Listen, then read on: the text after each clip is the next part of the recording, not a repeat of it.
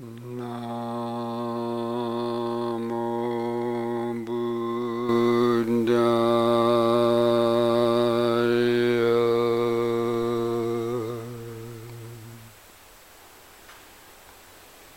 Namo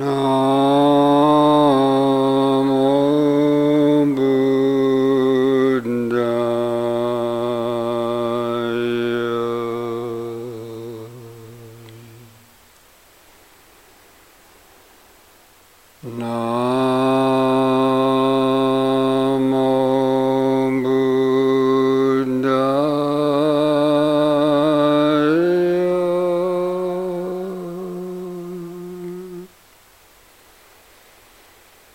Namo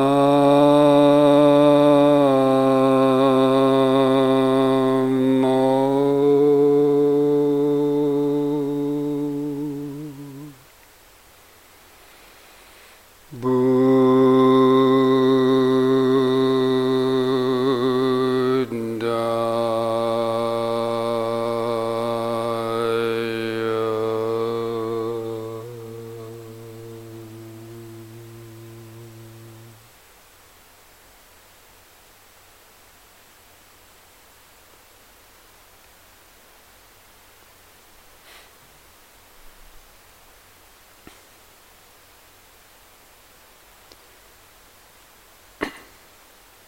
Okay, friends, last couple of days we've been talking a lot about the mind and meditation and how to cultivate mindfulness, concentration, and the development of wisdom, 3 levels of wisdom.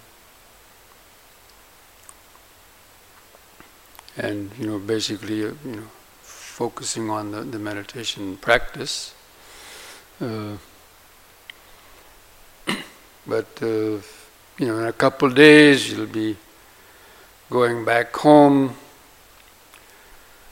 and the biggest question people have is, how can they integrate the practice of the Dhamma and meditation into their daily life. And they're wondering how are they going to, continue their practice, amidst, balancing, work and family and social obligations and other pressures and the fast-paced busyness of, most people's daily life. And so today I want to begin talking about, how to gradually incorporate our meditation practice into the daily life or into the Dhamma. But meditation is only a part of the practice of Dhamma. Now, normally when people say they're practicing Dhamma, of course they might mean different things depending on what it means for them. But, the traditional practice of Dhamma, according to the Theravada, teaching, is, the Eightfold Path. Because the teachings of the Buddha, the Dhamma, are outlined in the 4 Noble Truths. The truth of suffering, the cause of suffering, the cessation of suffering, and the path leading to the cessation of suffering. And that path is called the Noble Eightfold Path, or Arya Astanga Magga. And basically that incorporates how we live our life. And meditation is only 2 of those steps, really, out of 8. Is the meditation practice. The rest of it is Many of the other ones are about actually how to guidelines of how to live our life and our interactions with society and other people, because that's where most of you will live your life, and so it governs all aspects of our body, speech, and mind. So I wanted to begin, talking about that. Of course, the Noble Eightfold Path, as most of you probably know or have read about anyway, it has 8 steps called the path leading to the end of suffering. And it begins with right understanding, called sammaditthi, or right view. Sometimes it's called right view, other times other people translate it as right understanding. But basically it means understanding what you're about to do. Now if you're going to spend many years, or let's say your whole life, practicing the Dhamma, or at least a long time, let's say, and a lot of effort, even a lot of money, a lot of your time in practicing, you should understand what it is. You should understand why you're doing it. So right understanding is that basic understanding of what the life is and how to live a skillful life that minimizes the accumulation of problems, of suffering, and to make life flow more mellowly and flow on toward the goal of liberation, or the end of suffering. And of course, suffering has 3 levels. The Buddha defined suffering as 3 levels. I think I've already mentioned those, but just briefly, the first level is the suffering connected with this body of getting sick, diseases, old age, death, and all the other types of problems and pain connected with your own body or the bodies of your loved one, and then the mental grief, sorrow, lamentation, weeping and wailing that go when your loved ones get sick or killed in accidents, and so on. So that's called, let's say, ordinary suffering. And then there's the suffering of not getting what you want and getting what you don't want.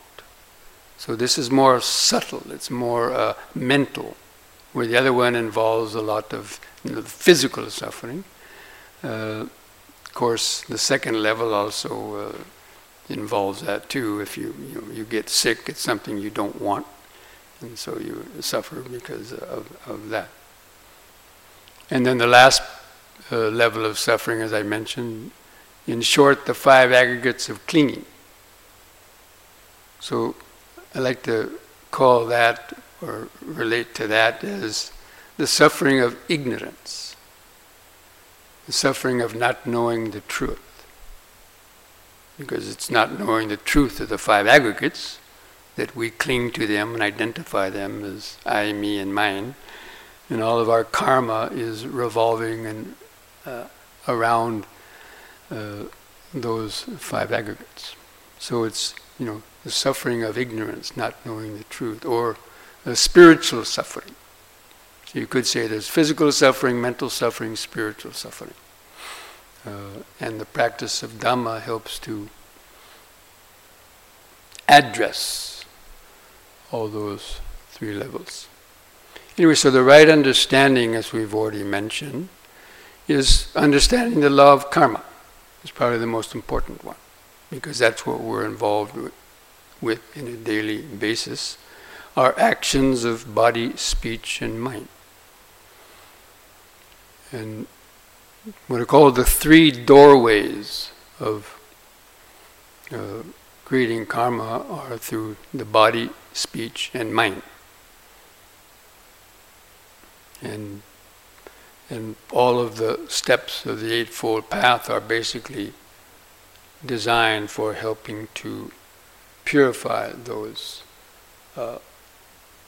levels of mind or thought, and through the practice of sila, controlling and eventually purifying our actions of body and speech, which contribute or cause the greatest types of direct suffering as feedback or consequences of our speech and actions. So the law of karma is probably the most important one to understand. And we've already mentioned a few of those things. And then of impermanence, the three characteristics of anicca, dukkha, and anatta, or impermanence. And then the suffering that comes from impermanence and no self. And of course many other related issues. But basically it means, it's a kind of a, right understanding is kind of a world view. It's our view of, our understanding of what sort of life is and the purpose of life. And the end of suffering is also one of the purposes of life, within that Dharma viewpoint. And of course, the suffering is in the Dhamma also includes the idea about the immensity of samsara. That not only in this life itself, but this mind has been moving through the realms of samsara since basically beginningless time. That this life itself that we may be suffering in isn't sort of the only one. This mind is an ancient mind that's been being recycled over and over and over again through various types of experiences. Now, of course, some people may not believe in that, but that's part of the traditional Dhamma understanding about the suffering. That is not just the suffering we're having in this life, but if you don't take care of this life, and in suffering in this life, then there's bound to be other existences where you're going to continue to suffering. Because whatever you die with in your mind is carried over into another existence where you have to take care of your unfinished business. And basically that means whatever habits and other delusions and so on that if you still die with, those are going to be the basis of having to come back and deal with another time, or many other times. Anyway, so that's part of the understanding about the dukkha and suffering. So, but anyway, so this the world view is important. So, because the way you believe or the way you think about life, or how life started, or what is the purpose of life, that's the way you're going to think. So the way you believe is the way you're going to think. And as I mentioned yesterday, the way you think is the way you're going to speak. And the way you speak is the way you're going to use the body in actions. And the way that you're going to probably earn your livelihood. So, the right view is very important. Because we can see that there's lots of world views in the world, whether they're religious views about, what life is, or what happens after life, or the purpose of life, or how, you reach salvation or whatever, or even philosophical views like the capitalist view or the Marxist view or whatever. And that people live their life according to these belief systems. And we can see that due to some of those views, the world has gotten to the point where it is now.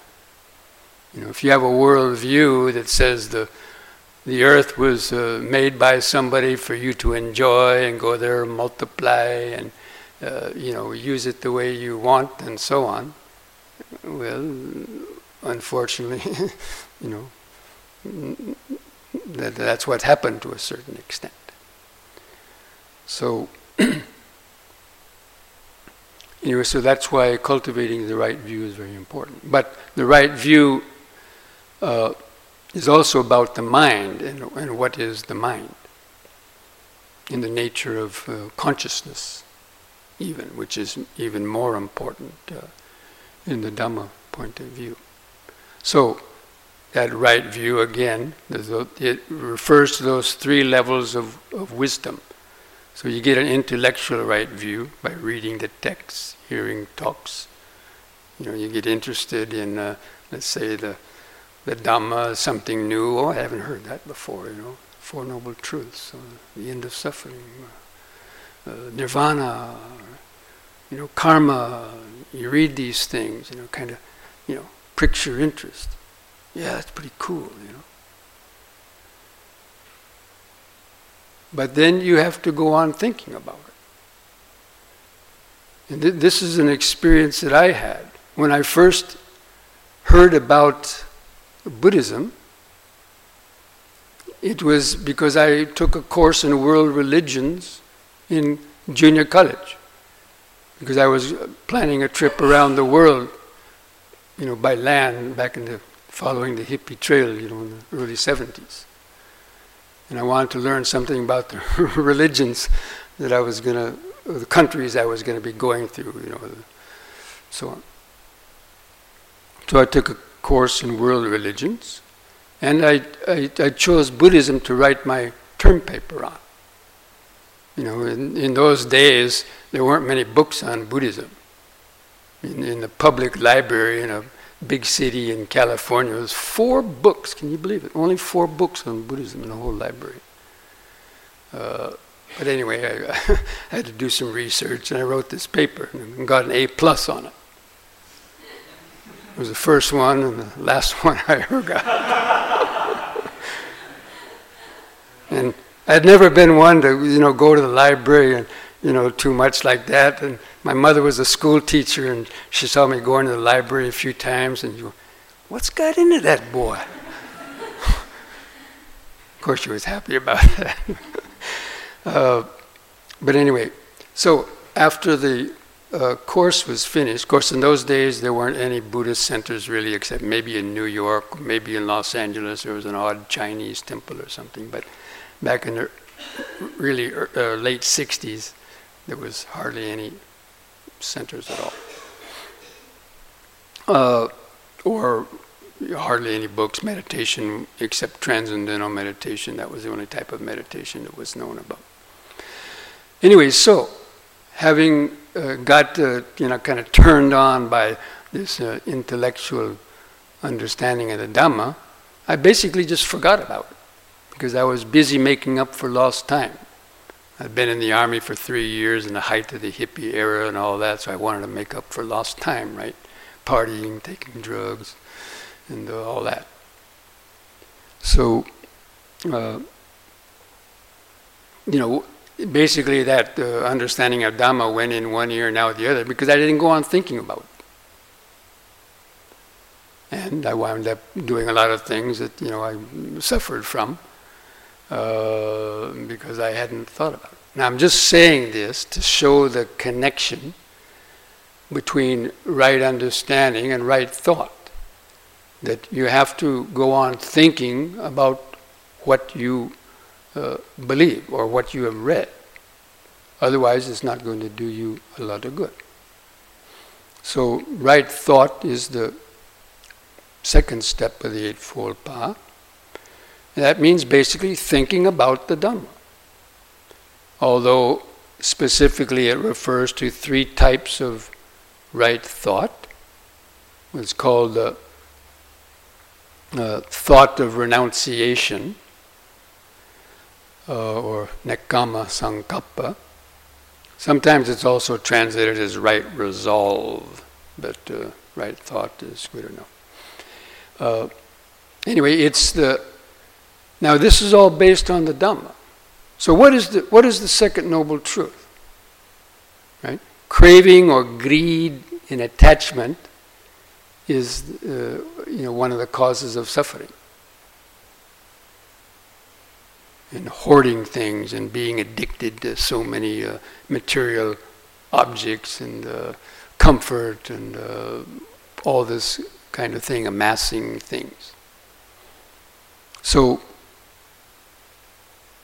because we cling to those things, and then also we might do, and if we don't have enough money to get those things we crave, we might go out and steal and kill even, because these things happen for the way people, get stuff.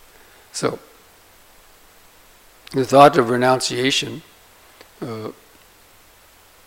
is, about not, thinking what a burden to have so many possessions. Because when you have a lot of possessions and you have to worry about them, getting stolen or getting, decayed or broken, or you have to protect them and clean them, and you wind up spending all your time just fiddling around and protecting about the stuff, and a lot of it that you don't even probably use much. That people amass so much stuff. So the thought of renunciation means kind of lightening. I like to use the modern term downsizing, right? Or simplifying one's life rather than getting burdened with so many unnecessary possessions. That to simplify the life. Now, some people read renunciation and think, oh my gosh, I have to become a monk or a nun. I have to give up the world and become a monk or a nun. How can I do that? But for lay people, okay, that avenue may be, there for certain, some strange people like me, I suppose. But but for lay people, you can see it as basically just simplifying one's life or downsizing. So, especially like with adults, maybe they had a big house because they had 3 or 4 kids back in the day, and then all of them have left the nest, and the wife and the husband, or maybe it's mostly the wife, has to clean the whole house and, worry about all these things. And so, downsize. So take stock of what you have. It's a good habit, like every year. Kind of take stock of the things that you have in your possessions in your house. It just take a lot of your time, but don't really give you much actual benefit. And it becomes the reason why you can't go on retreats or can't go to the Thursday night meditation class or something, because not only material possessions, but maybe you have all these different hobbies, and basket weaving on Tuesday nights, and bridge club on Monday nights, and bowling on Thursday nights, and people pack every day of the week with things to do because they don't like to sit around and be lonely, because then the ego thinks it's, nobody likes me. So, it likes to join clubs and do lots of things because then, it meets people and exciting. So that's one thing that's going on there. So anyway, because I've heard, I lived here for 23 years, and when we were having these retreats all the time, and usually 50 people will sign up for the retreat, and then, or we have a limit of, let's say 35 or 40, and then the last couple of days of the retreat, we get all kind of phone calls. People have to cancel. Well, one of my 7 cats got sick, and I have to give it diabetes injections or antibiotic injections every day, and I can't find anybody to cat sit. Well, who's going to water my 50 house plants? Well, the excuses are endless. We've heard every single one. And don't get me wrong. I mean, some of those things there may be valid, but I'm just trying to, stress a point that people, can't find time to come to the retreats because of, they've have all these burdens and other chores that they've accumulated to take care of. Can I wait till later? Write it down for tonight, or maybe at the end. So, renunciation, and not only material possessions. Well, in that sense, so when the kids go out of the house, the parents might sell the house, get a smaller one, get a motor home, where you don't have a big yard to take care of. Simplify their life. There's ways of doing that.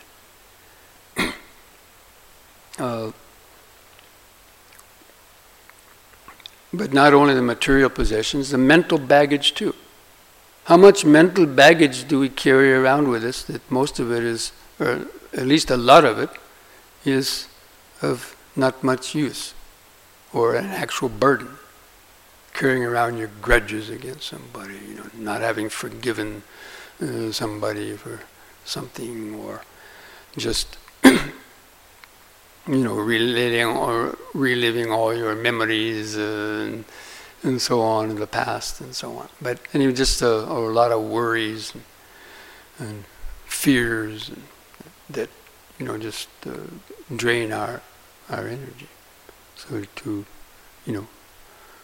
renounce those, or to at least try to let go of those, make them do the necessary steps. It helps to minimize those things. So you have more time to really do what you like to do. In terms of the Dhamma, that means more time for, I suppose, going on retreats, practicing your daily meditations longer, and so on. So that helps to, again, for the mind to appreciate the non-greed, or to appreciate the benefits of having a more simplified mind that's not always having to worry about so many things. And then there's the right speech. Or excuse me, I forgot to. That was only the first part of right thought. Okay? So, the second of the right thoughts is the thought of non-ill will. Because so many people carry ill will with them. About groups of people, or about institutions, or about individuals, or so many things. That means, anger, ill will, resentment, animosity, especially to people from your present or your past, and so on, and thinking about it. And it's a burden on the mind. So the antidote for the renunciation, or the antidote for greed, of course, is the practice of giving. So as part of that renunciation, you have a yard sale and get rid of a lot of the stuff that's cluttering up your house. Another aspect of that is, it wastes your time.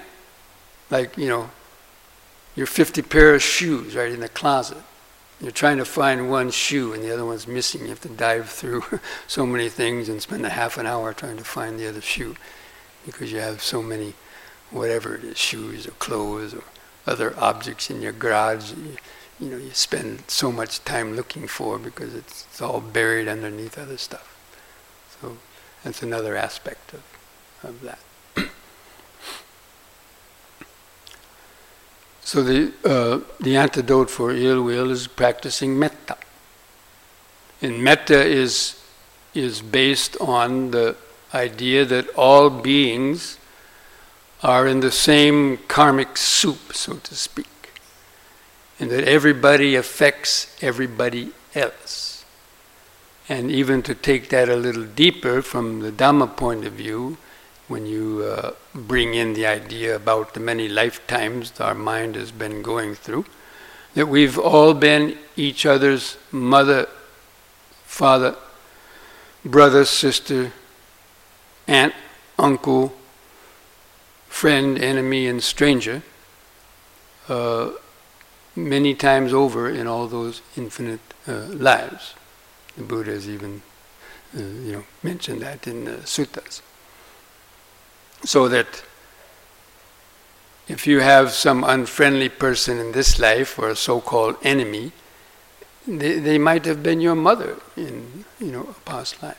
Anyway, that's the attitude that we try to cultivate. Whether it's true or not, it's the attitude. And having the attitude will help you to then perhaps have a softer tone toward other people.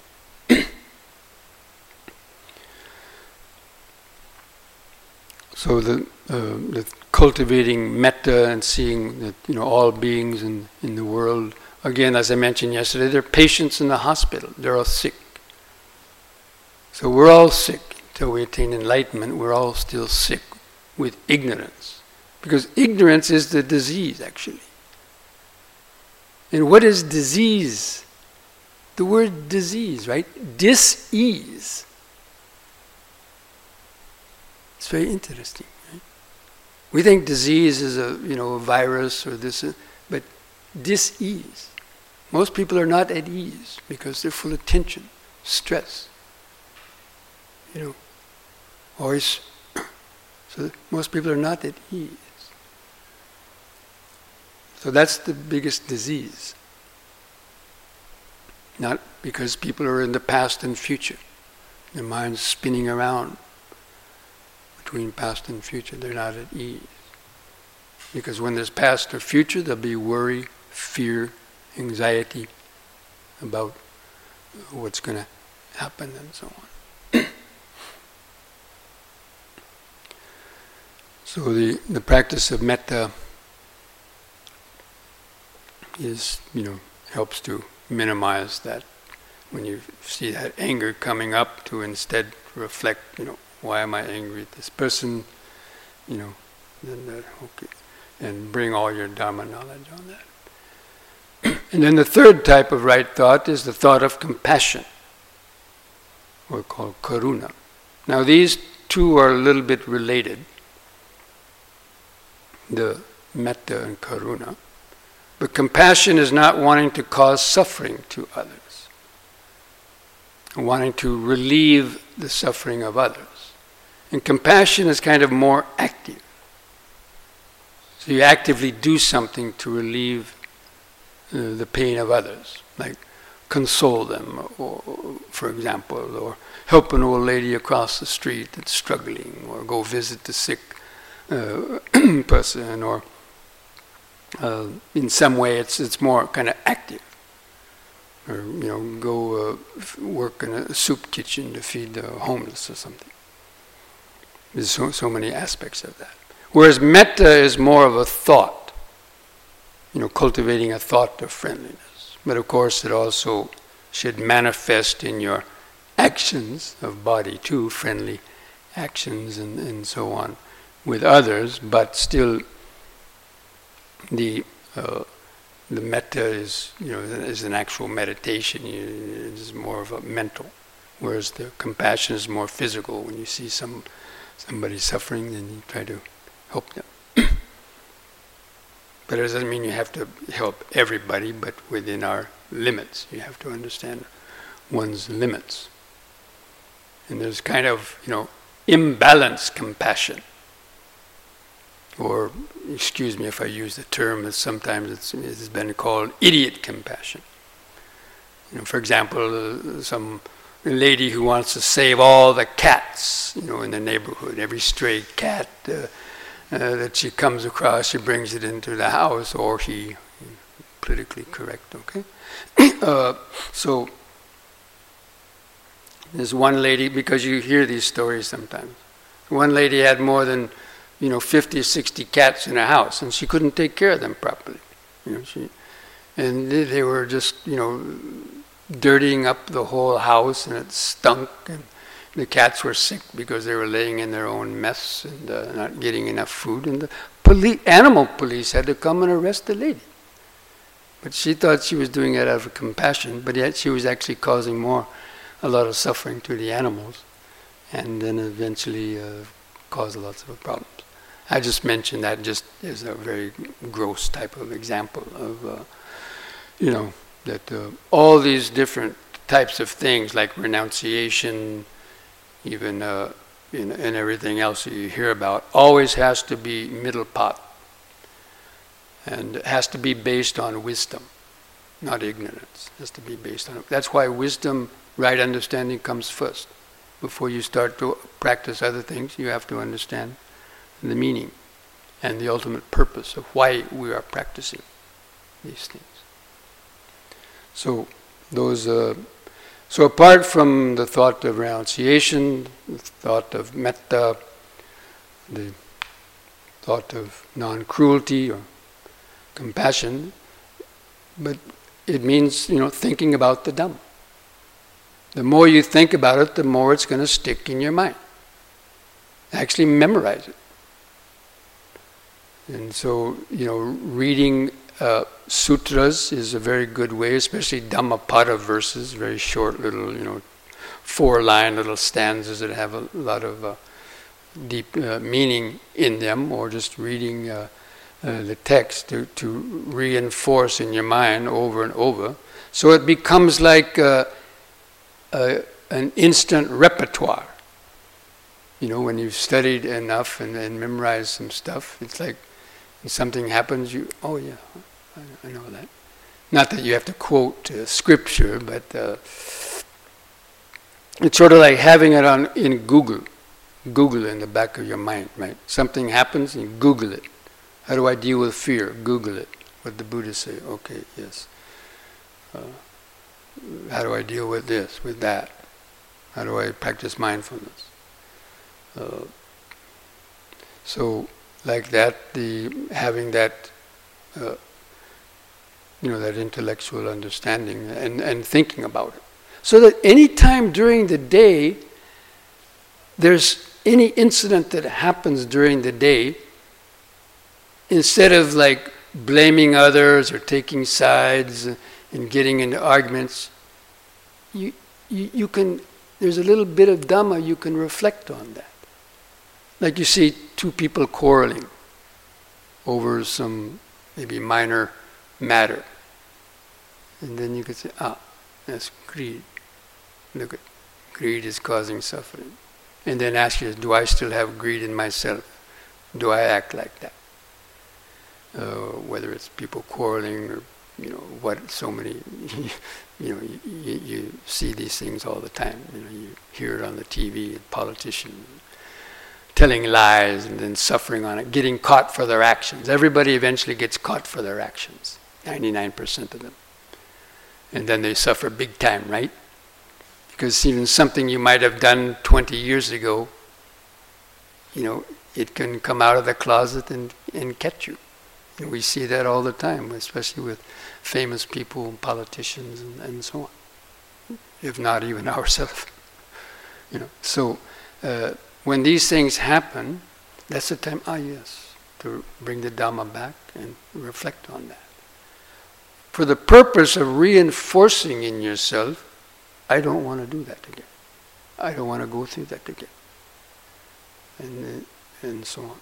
So that's why, but if you don't have any Dhamma in your mind to think about, then you're not going to be able to call on it at some important time. Because the more we think about Dhamma, then the less time we have to think about adhamma. Adhamma means things that are contrary to the practice of Dhamma.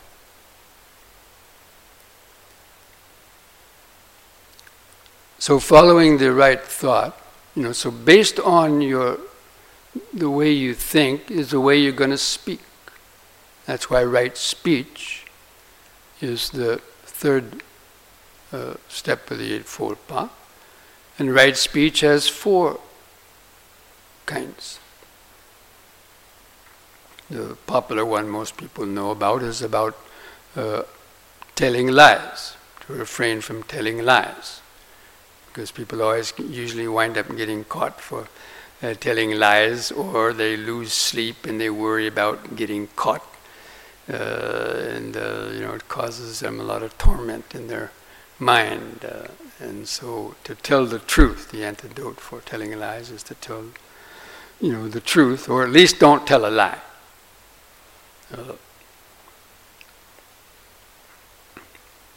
And we all know the problems that come with doing that. And that's one of the 5 precepts, of course, refrain from telling lies. The second of the right speech is to refrain from malicious speech. And this is basically like gossip mongering, backbiting, talking about people behind their backs, spreading rumors, whether it's true or not.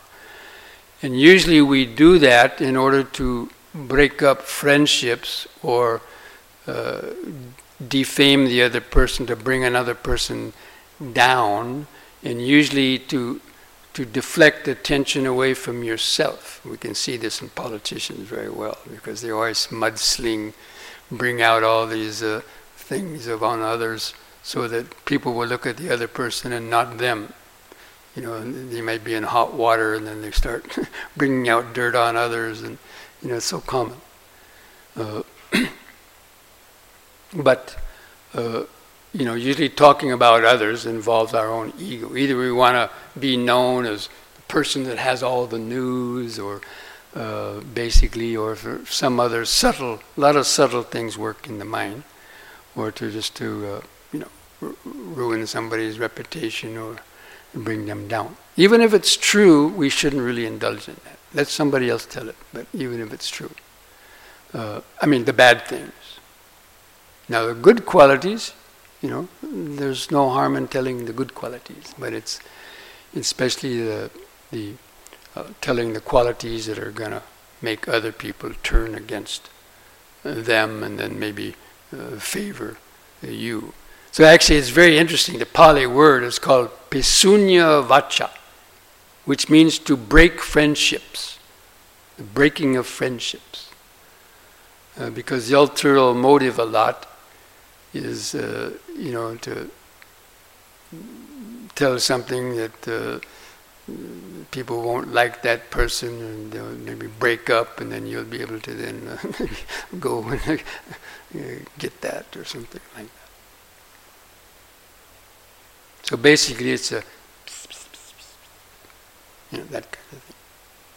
And then there's the harsh speech, which is downright swear words, using the vulgar swear words, but especially with anger behind it, or hatred behind it. Sometimes in this day and age, some of the swear words are kind of almost common language, like some simple 4-letter words maybe, but and people might just say it in like a joking or something, maybe not with anger or hatred, but when it's aimed at somebody with anger or hatred, then it's much stronger. But generally it's better to refrain from those, because people can always take it the wrong way. Because it just, especially when you use it will cause reactions in others, and will come back to us as karmic consequences. And then the last one is frivolous talk. This is probably the hardest one for people to practice, or useless talk. In the Pali Sutras, it's called animal talk. But basically it means talking about things other than Dhamma. Talking about things that just excite the senses and just make a person kind of silly and very frivolous kind of things. But it's in this day and age, it's very difficult to totally refrain from those sort of things, because usually it happens when you get up in a conversation. It might start up as oh, how are you? Where do you live?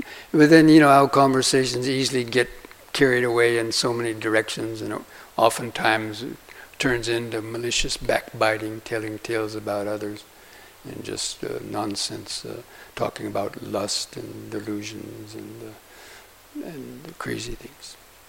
So to control the speech, because a lot of karma is created through the speech. In fact, especially like tale-bearing about others and telling lies. And these are wounds, the ill-timed speech to somebody at the wrong time can hurt them more than a stab wound, or it can take longer to overcome than a stab wound or even a bullet in some cases. So that's why the right speech is very important, especially in terms of, again, the karmic consequences. And then having to deal with guilt, worry, remorse, and fear about getting caught or blamed for indulging in those things. And then usually the way you speak is also the way you're going to act. So right action is the fourth step of the Eightfold Path.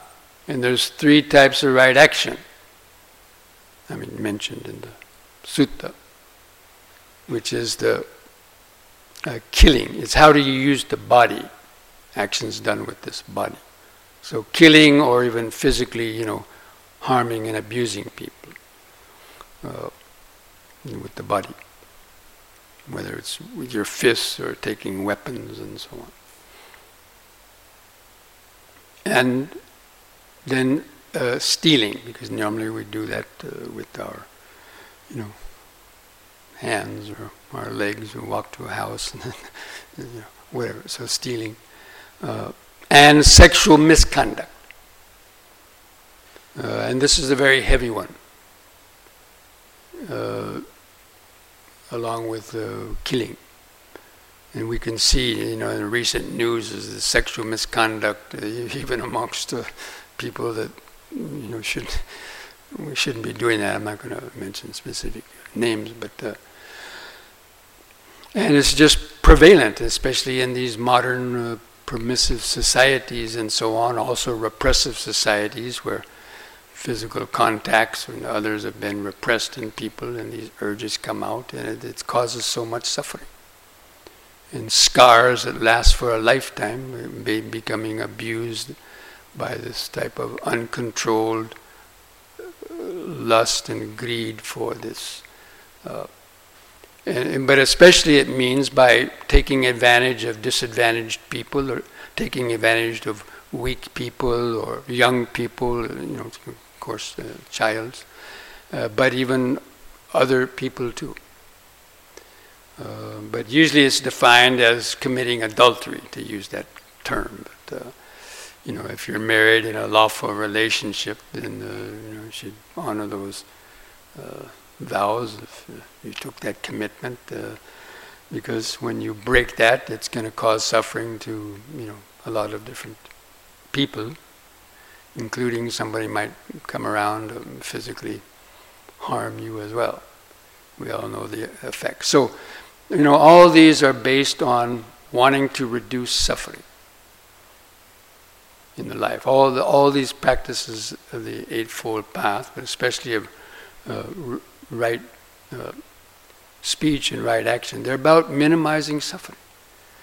It's funny.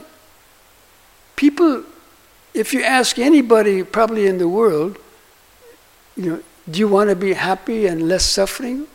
Most people would probably say yes. Do you think? But then why are they doing things that actually bring them downright misery and pain? The consequences of their uncontrolled actions. So anyway, the right speech and the right action cover most of the precepts, found within the 5 precepts. So when we practice right speech and right action, and there's another one that's not specifically mentioned as in those right speech or action, but it's about intoxicating the mind. So that's not directly mentioned in the Eightfold Path, but it's assumed. Because, a sober person may not break many of the precepts when they're in a sober state. They may do some, but, when a person's intoxicated, they can do anything and do all kind of foolish things. Dangerous things, even killing others by, driving in a car and killing others and so on. So,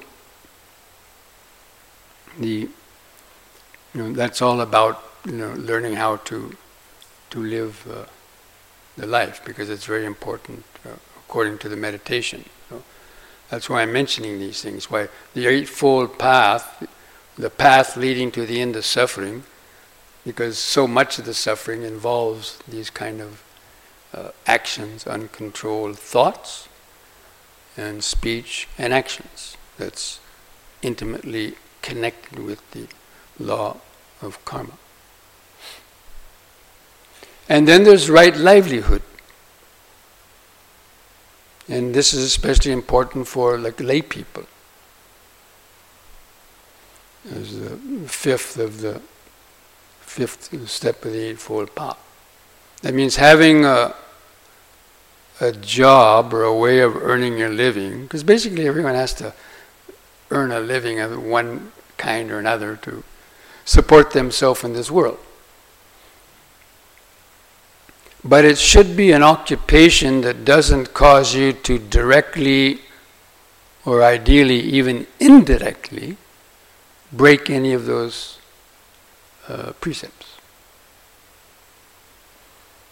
And there's specifically certain occupations that are mentioned in the text, like, let's say a Buddhist probably shouldn't be a farmer that raises animals that are going to be butchered and slaughtered, for example, or dealing with poisons and weapons, and vices that just also like dealing in alcohol or drugs and vices that corrupt other people's lives and also corrupt one's own life, and so many things that have their karmic interconnections that one way or another can come back to us.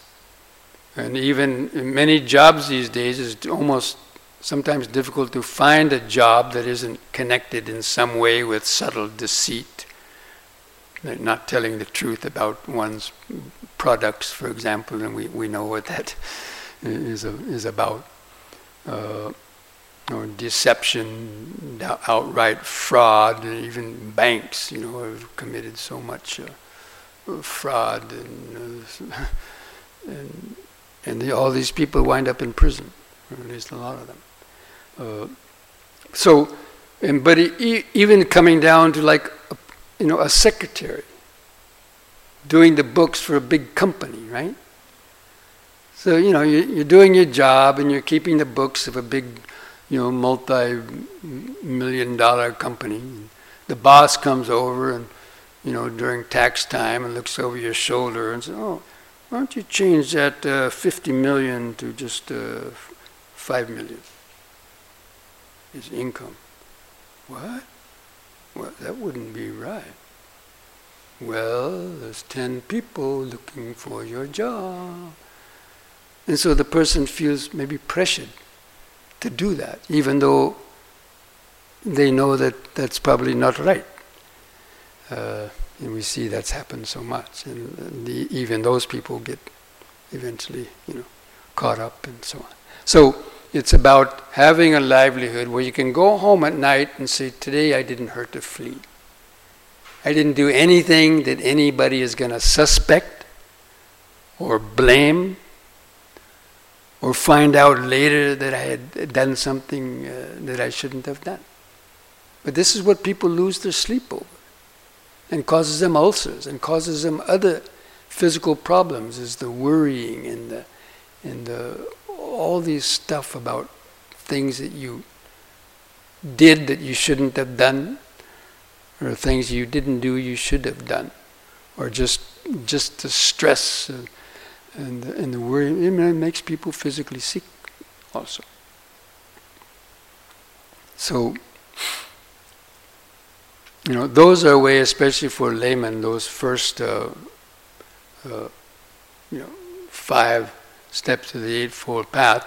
Those are the guidelines for living the life, your daily life, your daily interactions. Because every single day it comes up where pressure or temptation to break one or other types of these precepts are going to perhaps come to you. And if you don't have know yourself, if you don't have some control over yourself, the temptations are very great, to make it easy, $10,000 by, doing this or doing that, especially in this tight economy day and age and so on. There's so many pressures and temptations. And people are looking for immediate gratification, of course, but then they wind up suffering down the line, sometimes big time. And so each person has to always be mindful when these things may creep up at any unexpected time, and you have to have your Dhamma there. Okay, this is wrong livelihood. This is wrong speech. This is wrong action. And so on. So that's what I mean, is we need to have our understanding of the Dhamma on Google Alert, that we can immediately recall it and don't have to wait. I have to go to the library and get a Buddhist text first to find out. But now you can find anything you want on the internet. Just Google in, what did the Buddha say about this, and you'll get a ton of stuff. Not only that, but so. Okay, now, there's 5 steps of the Eightfold Path that we haven't covered, but we're already kind of getting near the end of our time, so I'll probably talk about those later, or if it comes up in questions. Of course, those last steps are right effort, right mindfulness, right concentration. So we've already been talking about, the right mindfulness and right concentration. But the right effort basically is the effort to do all of the above. The effort to overcome laziness and to practice those things. But tomorrow I'll finish up some other parts of that as well. Okay?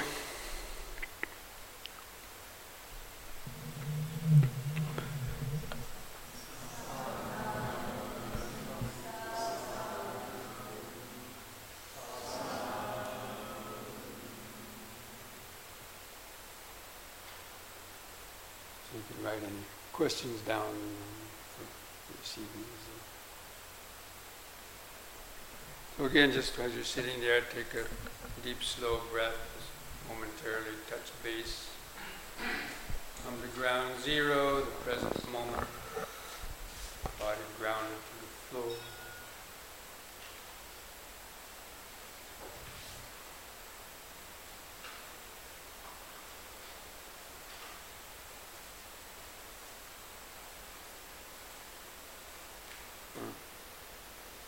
A bit. Just do that for as long as you comfortably can until you kind of get tired of it. But not in a straining way, just